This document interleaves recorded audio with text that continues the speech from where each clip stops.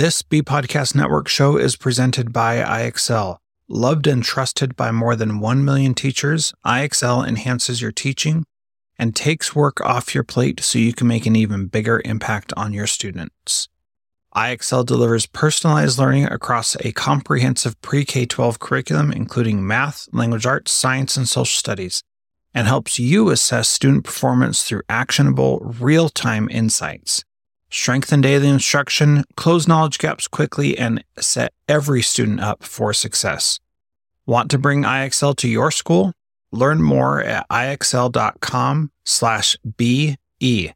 That's ixl.com/BE. We are proud to partner with MyFlex Learning. MyFlex Learning is a scheduling platform that helps middle and high schools meet the individual needs of all students. Students can easily create and manage time for flex blocks, win time, activity periods, RTI, counselor and teacher appointments, and so much more. Even my favorite, synergy time. And with its built-in accountability tool and reporting features, MyFlex Learning solves your challenges around getting kids where they need to be and understanding how flex time is spent. Make flex time work for you. Visit myflexlearning.com/BE to learn more and receive $500 off your first year. That's myflexlearning.com/BE. Welcome to the Cybertraps podcast. I am Jethro Jones, coming from Washington, host of the podcast Transformative Principal, and author of the book School X and How to Be a Transformative Principal. I am a former principal at all levels of K-12 education. Greetings, everyone. I'm Frederick Lane, an author, attorney, and educational consultant based in Brooklyn, New York. I'm the author of 10 books, including most recently Cybertraps for Educators 2.0, Raising Cyber-Ethical Kids, and Cybertraps for Expecting Moms and Dads. Jethro and I have teamed up to bring timely, entertaining, and useful information to teachers, parents, and others about the risks arising from the use and misuse of digital devices. Over the coming weeks and months, we'll be talking to some of the world's leading experts from the fields of education, parenting, sociology, and cyber safety. Join us as we look at what it takes to better navigate our increasingly high-tech world. For more information or to donate to our work, please visit centerforcyberethics.org. The Cybertraps podcast is a production of the Center for Cyberethics, a 501c3 independent, nonpartisan educational institute dedicated to the study and promotion of cyberethics as a positive social force through research, curricula development, publishing and media, professional training, and public advocacy. Greetings there, Jethro. Hello, Fred. Happy Monday. And a happy Monday to you as well. How are things? Life is good. Yesterday was Mother's Day. Had a great day celebrating my wife and my mom, except I didn't actually call my mom, so I feel a little bit guilty about that. So, Mom, if you're listening, I apologize, and I still love you. I'll see you this week. Well, that's a very important and very gracious thing to say. I will confess that this was my first motherless day. Yeah. So that's a bit of a change in life. It was very weird in the couple of weeks, speaking of not exactly Cybertraps, but kind of how cyber stuff can play out. I was getting all of these promotional emails, of course, for Mother's Day. And it was actually, it felt a little weird. Not the marketer's fault. They're casting a broad net, but yeah. But, if they were harvesting your data more effectively, they would know that your mother had recently passed, and they shouldn't even be saying anything. So yes. So and we've talked about that. Maybe that is the future in which we are headed. But I am sure it is, Fred. Despite our best efforts, I am sure that is exactly what is going to happen. Well, and we're going to have a full conversation today about how some of that is taking place. Yes, well, that is very exciting. Not exciting in the way that most people think, but exciting to us because this is such a fascinating topic. So here's the story. On December 28th, 2021, Illuminate Education was hacked, and it lasted until January 8th, so about 2 weeks, and it compromised the data of nearly 1 million students in New York State that we know about. And this is what we just have to highlight this, that whenever there's a data breach, we never know how honest the company is being and how much it it really is saying. And I remember there was some Facebook hack, I believe, a while ago, where they said like 2 million user accounts were compromised, and then later they revised the number to say actually it was more like 10 million, but the news had already died down, so it wasn't as big a deal. And then it happened again a couple of years later. I need to find sources for that and not call out Facebook, because it may not have been Facebook, but there was some sort of thing like that where it was like, at first they say it's hardly any, and then they say, oh yeah, it was 10 times as much as we thought it was.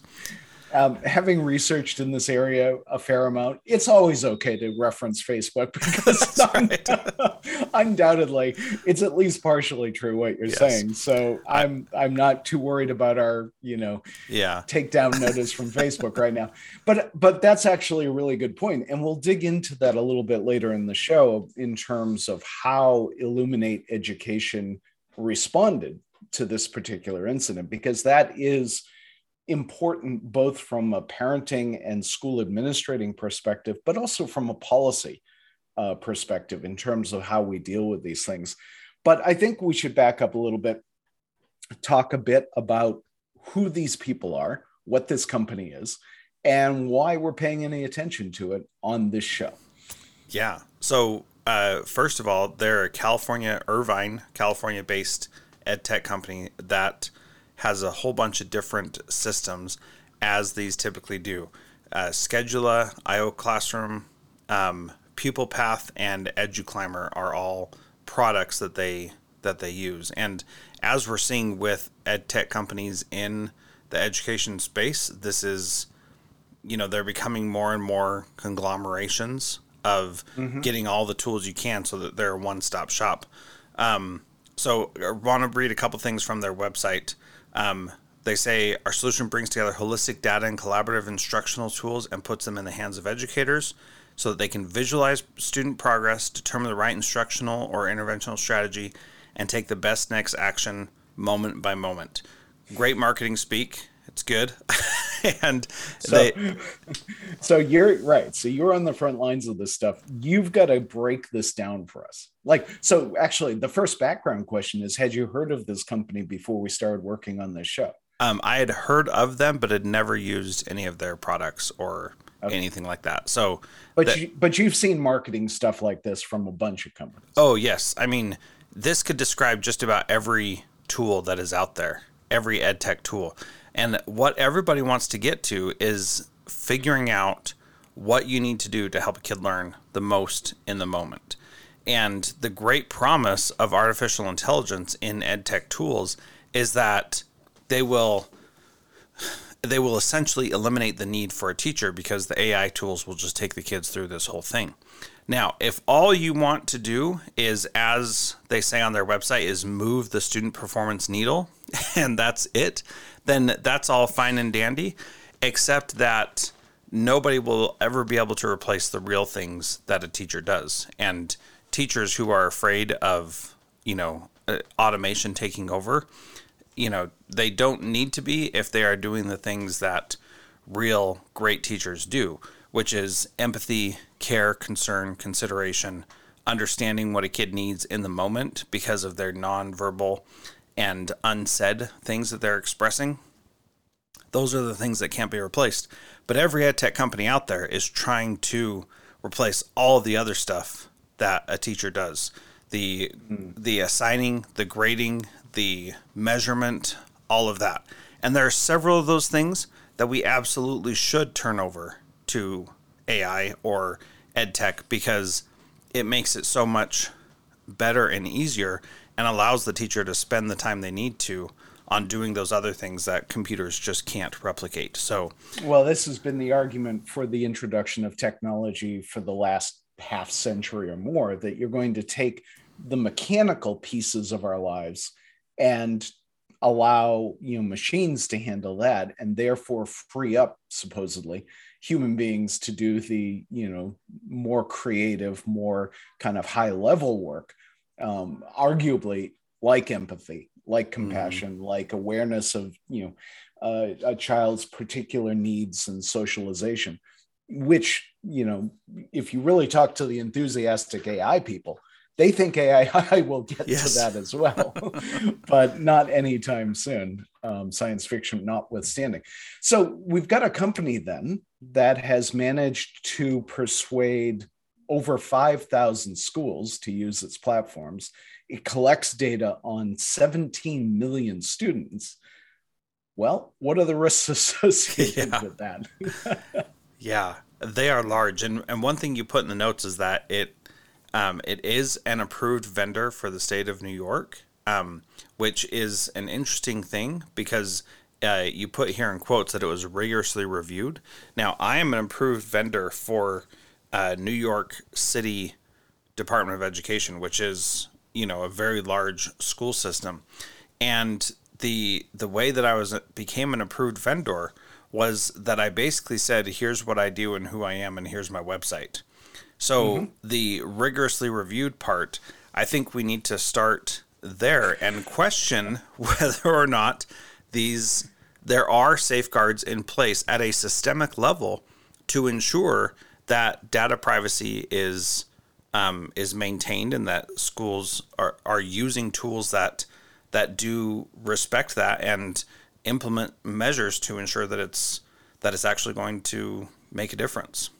Well, and I think that's definitely going to be part of our conclusory comments about what policies or changes do we need.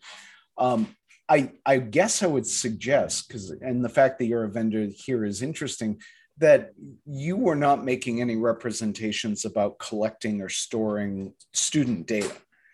And I could imagine, and I would certainly hope that the state's Department of Education IT department would dig much more deeply into a company that was actually going to try to collect this information. And as a matter of fact, under New York law, and by the way, just as a side note, we're focusing on New York here, not because I live here, but because New York is where the bulk of the students are who were affected by this breach of data. So this is, at least for the moment, very much a New York story. But as I was saying, New York does have a statutory requirement for any company that collects student data like this. I love this phrasing, that whenever the data is at rest or is moving, it needs to be encrypted. So what they're basically talking about is whenever it's stored on the company's servers, they have to encrypt it.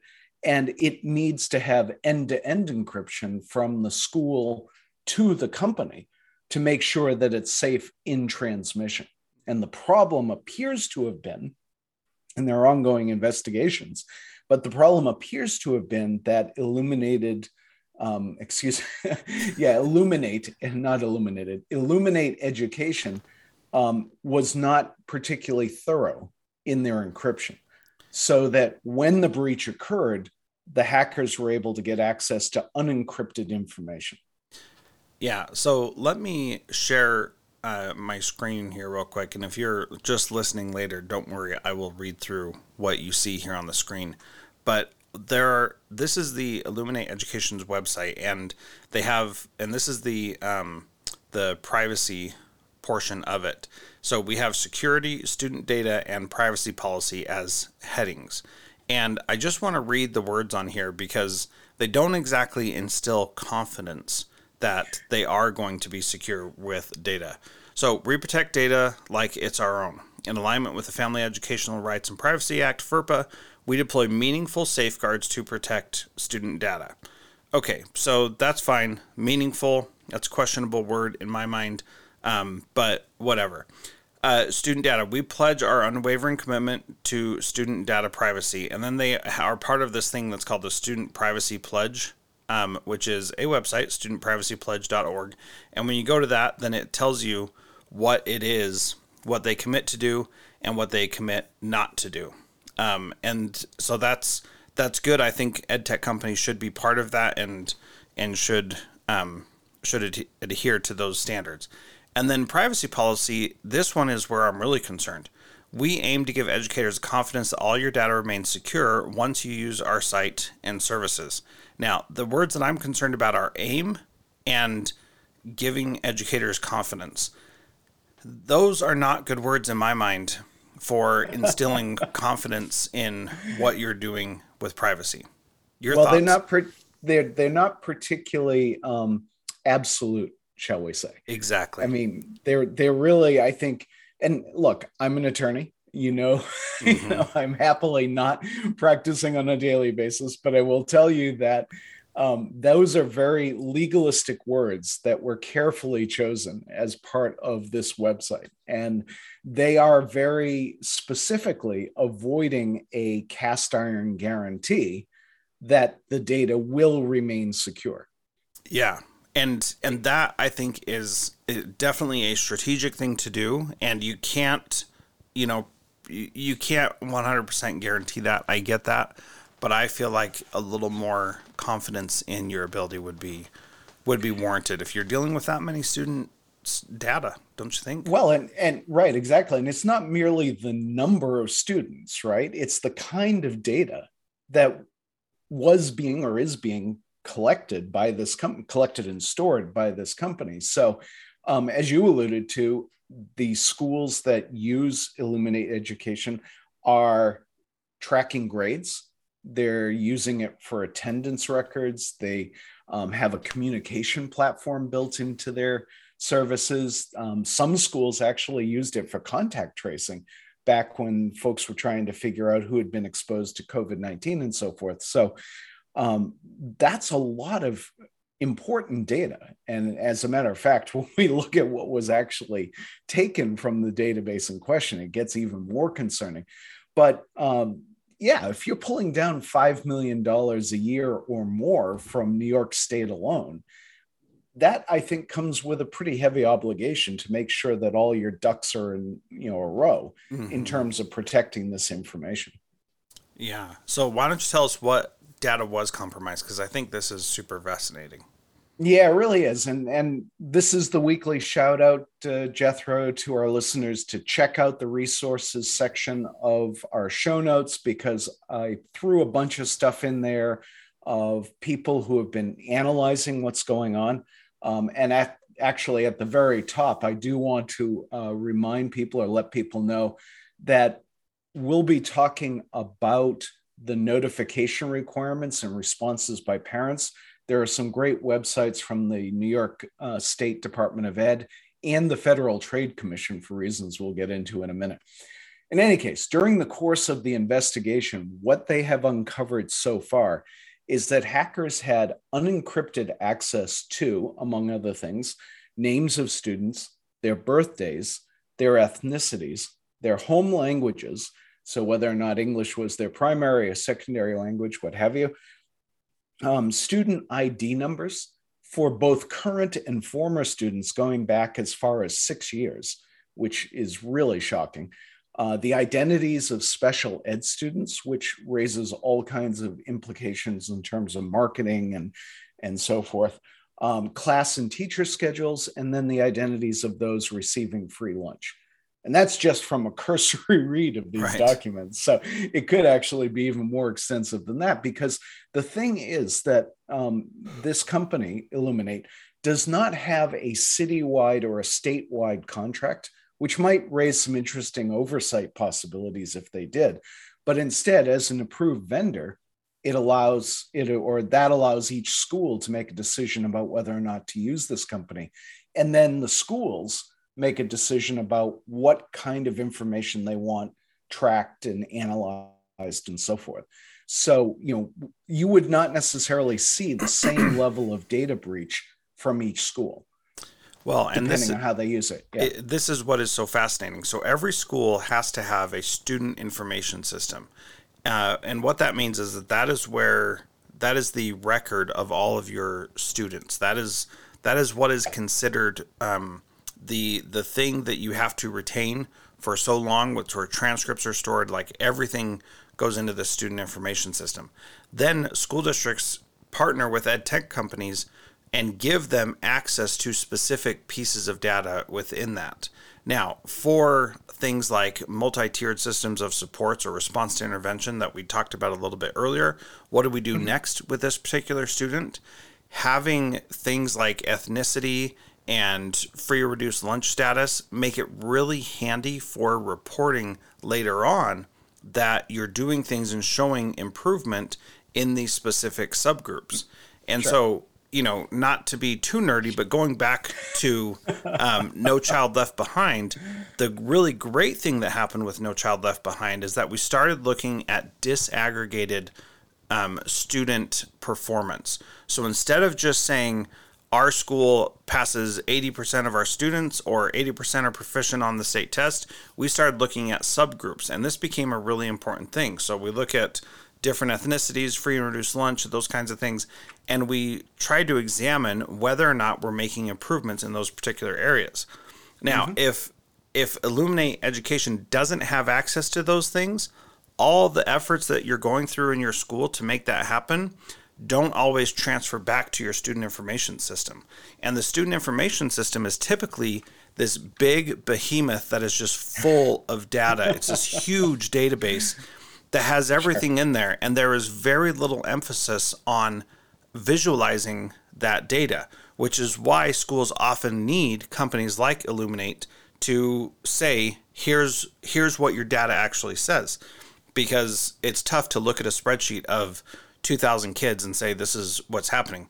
Much easier to look at a graph and say 95% of our African American students are proficient, whereas 5 years ago only 30% of our African American students were proficient. That makes a big difference in funding, in getting grants, in just basic performance of your school, and knowing who's doing well and who's not.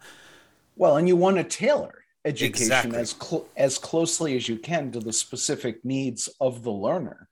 And so analysis like that is crucial. I completely understand that. Yeah. And so that's why a company like this needs all of that information, because you need to be able to see whether or not what you're doing is working. And that's the whole point, right? Is we want kids to learn. And so this is a challenging thing, because you have to decide how much information you're giving them.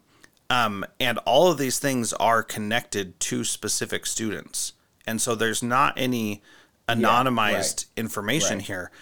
What the hackers got was basically, think of it like this: a line with starting with the student ID number, then every single aspect about that kid going down that one next line. Right. Now, and let me just toss in, because I think this is important for people to really think about, which is that there's a very strong correlation between the amount of data you collect and the potential utility and the deftness with which a school can provide individualized instruction. And there's that trade-off, because the other correlation is the more data you collect, the higher the risk is if something goes wrong like this. Yeah. So the good thing is that the parent information was probably not connected to the students, because that's not needed. That stays in the student information system, and parent information likely doesn't need to go out to this other entity unless we're talking about maybe doing something like contact tracing and being able to notify the parents, as Illuminate Ed did. So it seems pretty clear they did have at least some parental information in there. Yeah, so typically you wouldn't, but then this COVID-19 thing threw in this wrench that maybe we do need to be outsourcing this kind of communication to these other entities. And interesting. And so it really complicates it, because when the parents are matched, then you get this whole other treasure trove of information that you may not have access to someplace else. So I can see how it would be very appealing to a hacker to get all these other demographics of parents. And even the free and reduced lunch thing, that is basically if you make less than a certain amount, then you get free lunch. And so you can basically filter out every parent who doesn't have a kid on free and reduced lunch and know that they make at least a certain amount of money per year and go up from there. Really just some fascinating things to think through. Well, and I will talk about some of the potential risks in a minute, but there are some uses for this data which are independent of the actual financial resources of the parents, because Absolutely. you can inflict harm on a child regardless of how much money their parents may have.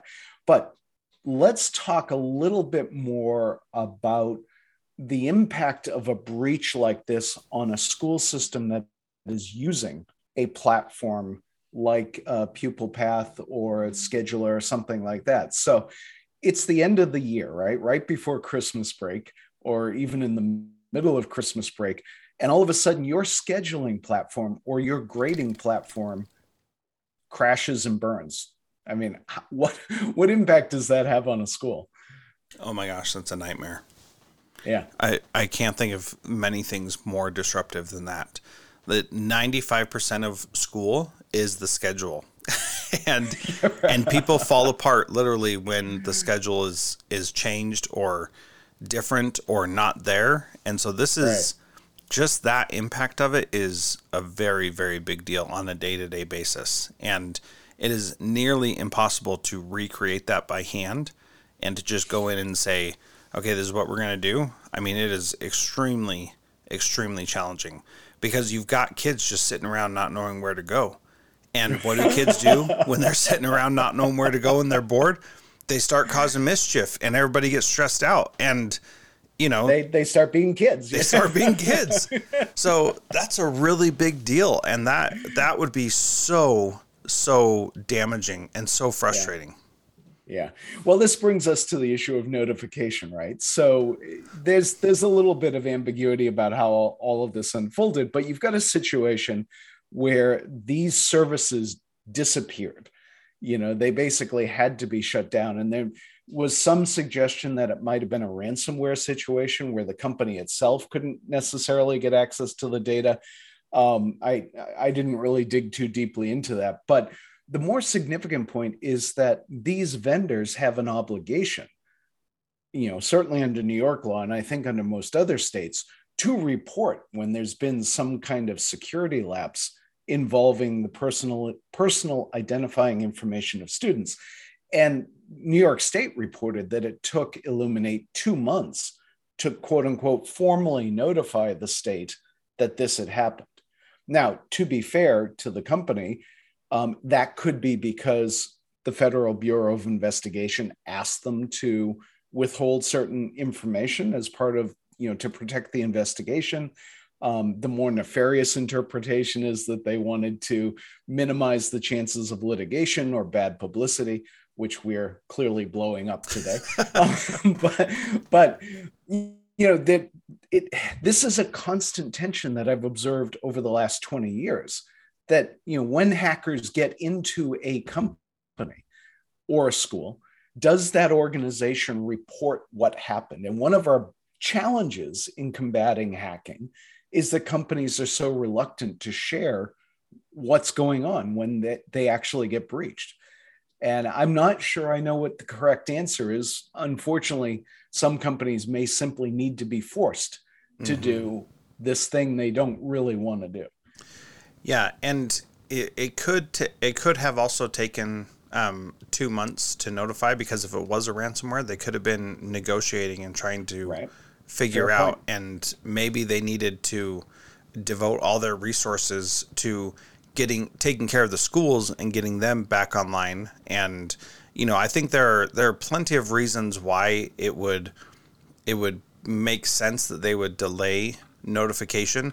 Maybe they weren't sure that the hack was completely resolved, and so, you know, they don't want to say this is going on until it's resolved.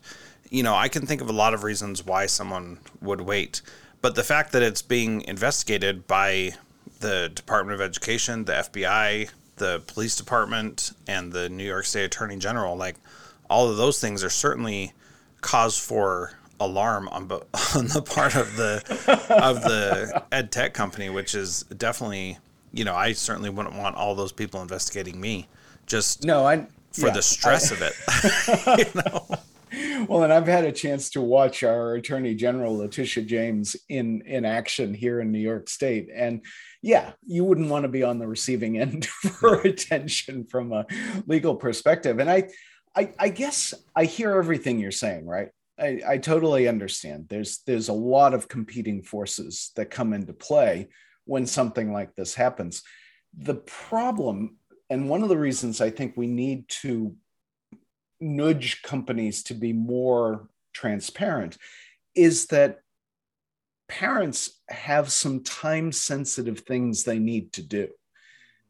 If there's a risk that their children's information has been compromised, and the very specific risk to which I'm alluding is the idea of identity theft and financial posturing on the part of some hacker.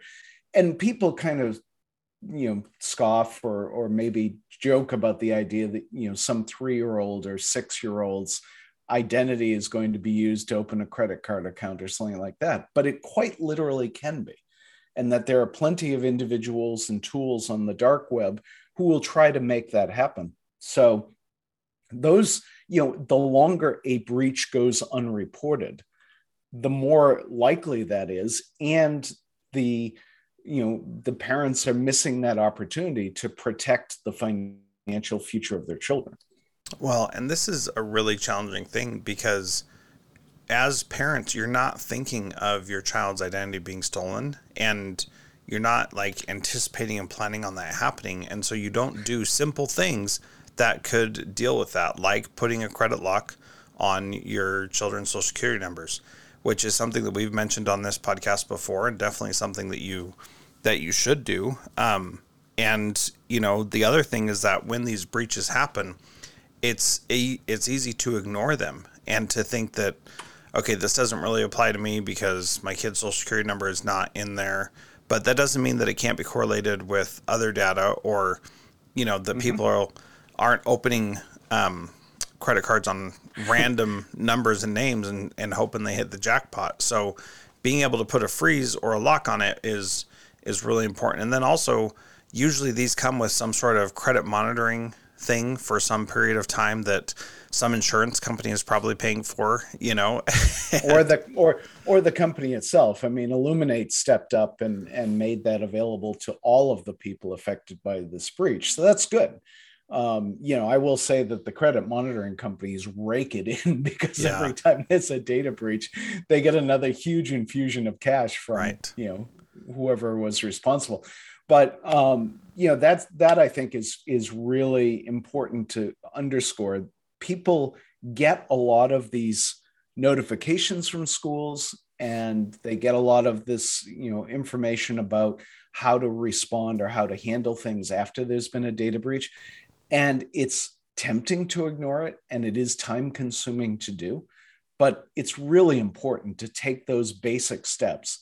Like you're saying, the credit lock, signing up for the credit monitoring.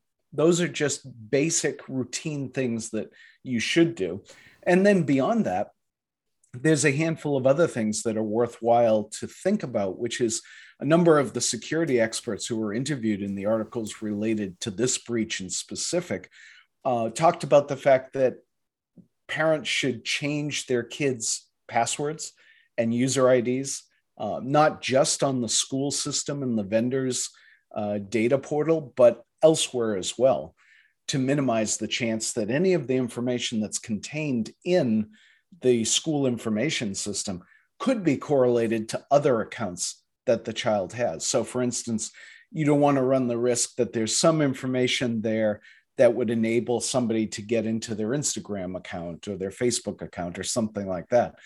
Again, the potential for impersonation may not be that great, but what if your child's Instagram account gets trashed right before they're applying for college or something like that?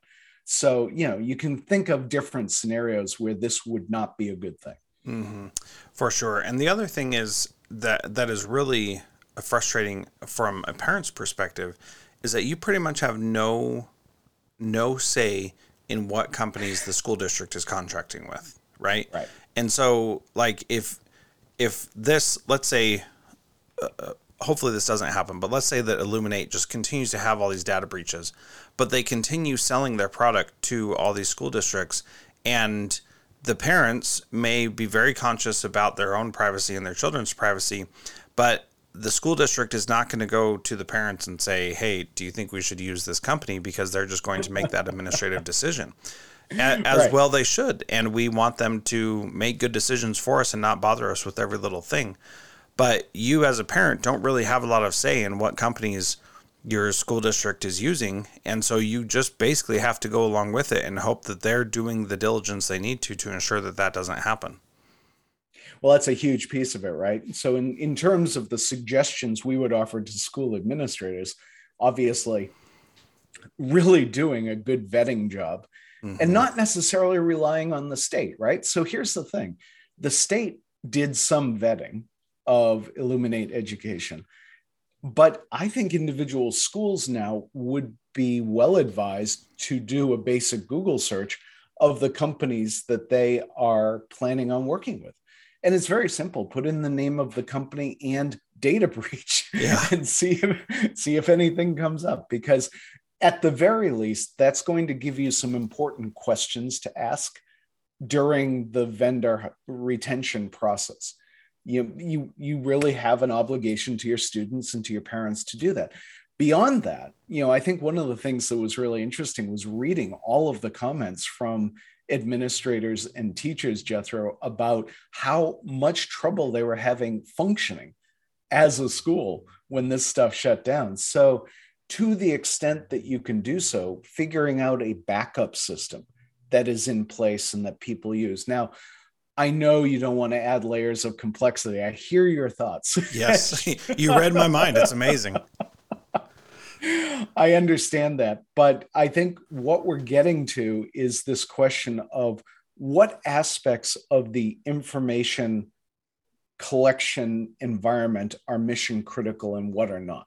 So if schedule is mission critical, then, just like those poor guys in Apollo 13, you need a backup system that's going to let you get home at the end of the day.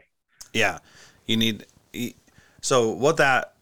The way that I would say that simply is that before you go on Christmas break, you print out a hard copy of everybody's schedule and grades so that you have that there ready to go, so that if something does happen over the break, then you have something that you can do on the first day back. I mean, that is a very low tech, very simple way to do it. That is a smart thing to do anyway. And, if nothing happens, then that's great. And you've used a couple hundred reams of paper to do that. But like, it's important to have those things in place. And sometimes things, there can be disasters like flooding, freezing, snow, tornadoes, whatever. Those things can happen over a break. And when everybody's away and not paying attention, they may not have a chance to get back to fix it until the first day of school anyway. And that's right. Those are just natural occurrences that are more common than we think. I think that's really good advice in an effort to keep the environmental lobby from crawling all over our back. I will say that there are plenty of ways to produce and store PDFs of all of the information that you're referring to. So you don't even need to burn a Christmas tree to do this. That's right. But look, we've talked about, the vetting that schools need to do, the kind of basic thinking ahead of different scenarios.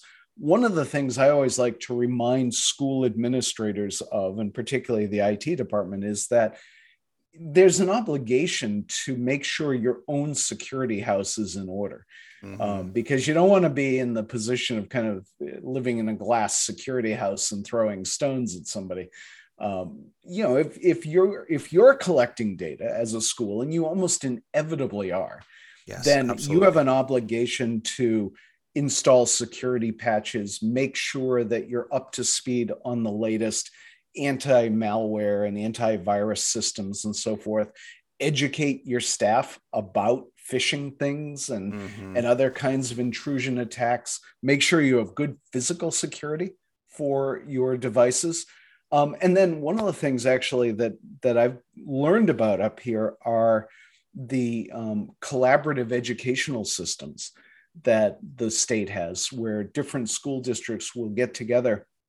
And instead of having one IT person, maybe 8 or 10 or 15 schools will get together and have a real IT department that they all share. Mm-hmm. And that's a wonderful way to share cybersecurity resources. And then the last thing I think people should never lose sight of is just how much free material there is for cybersecurity coming from nonprofit organizations, from the states, from the federal government. If you're a school, there's no excuse not to be up to speed on this stuff. Yeah, absolutely. And then I think the last thing I would say is think about what data you're collecting and whether or not you actually need to be collecting that data. Some things are required for state and federal reporting. Some things are not necessary. And to really simplify this, I'll go all the way back to when I was a teacher. And I had one teacher who said, you need to record every single assignment and put it all in the grade book and make sure that kids see what's been turned in, what's been graded, all that. My philosophy was different. I said, I'm only putting the assessments into the grade book, nothing else. All that matters to me is how they perform on these things, their homework, all that other stuff. It just doesn't matter. And so I only put in the assessments and that was it. And I did it in a way to ensure that it was clear how well kids were doing, because that's what really mattered. And so just because you give a little slip of paper to exit the classroom and write down your thoughts doesn't mean that has to go in the grade book also. And I know teachers who do that. I personally don't understand it, but that's just because the data exists doesn't mean that you have to collect it, analyze it, and send it off to a third party. Yeah, it's an interesting philosophical thing. I mean, I absolutely agree with you with respect to the schools and so forth. The philosophical piece I guess I'm getting at is that by its very nature, technology drives the collection of data. Exactly. Both the collection and the production of it. We are generating exabytes, I think, is the most recent level of storage capacity. I mean, that's like gigabyte. A petabyte is 1,000 times a gigabyte. An exabyte is 1,000 times a petabyte. I mean, the volume of data we are creating as human beings is absolutely staggering. And it is such a temptation for companies that handle data to simply scoop that all up, because, there's this old Roman saying, scientia est potentia, knowledge is power. And there's a feeling on the part of these companies that the more data they have, the more power they have. And there's some truth to that. And I think that's the philosophical conundrum we face. Like, how do we turn the spigot off? Yeah, and I think we need to do it with our kids first, Yeah. Don't collect all that data. Yeah, it's true. And you mentioned here in the notes, the very last thing is the price of digital data is eternal vigilance. And that's really the takeaway, is that you have to be vigilant if you're going to do something with all this, if you're going to collect all this data. And if you're not collecting the data, then you don't have to worry about it. And that problem instantly goes away. So It's impossible to not collect data in our day and age. There's no way that a school can't collect data. It's just not going to work. So think hard about what data you do have to collect, and then make good decisions about whose hands you entrust that to. Very well said. Great note to close the show on, Jethro. All righty, folks, that brings to an end this episode of the Cybertraps podcast. In the coming weeks, we'll continue our coverage of emerging trends in a variety of areas, including digital misconduct, cyber safety, cybersecurity, privacy, and the challenges of high-tech parenting. Along the way, we'll talk to a growing collection of international experts who are helping us to understand the risks and the rewards of digital technology. You can find the Cybertraps podcast on all of your favorite podcast apps. We hope that you'll share the show with your friends and colleagues, and reach out to us if you have guest, question, or topic suggestions. If you'd like to follow us on Twitter, I'm at Jethro Jones and Fred is at Cybertraps. And if you're still listening, you must have loved this podcast. Please leave us a 5-star rating. We appreciate having you with us, and we look forward to having you join us for our next episode.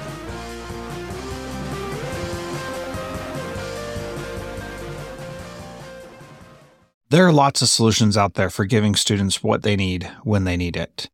But when do they actually do all of those things.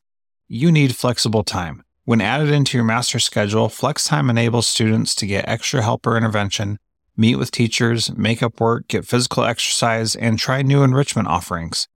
If you're thinking of giving it a try, check out My Flex Learning, which unlocks the benefits of flexible time without all the headaches you get with it usually. Its intuitive design and SIS integration makes implementation and training a breeze. Make your flex time work for you. Visit myflexlearning.com/BE to learn more and receive $500 off your first year. That's myflexlearning.com/BE. Do you want to save time on prep work, increase student achievement for all of your students, reliably meet Tier 1 standards? You can do it all, but don't waste another minute. Head straight to ixl.com/B to learn how IXL's research-proven teaching and learning platform can help you achieve these goals. That's ixl.com/BE.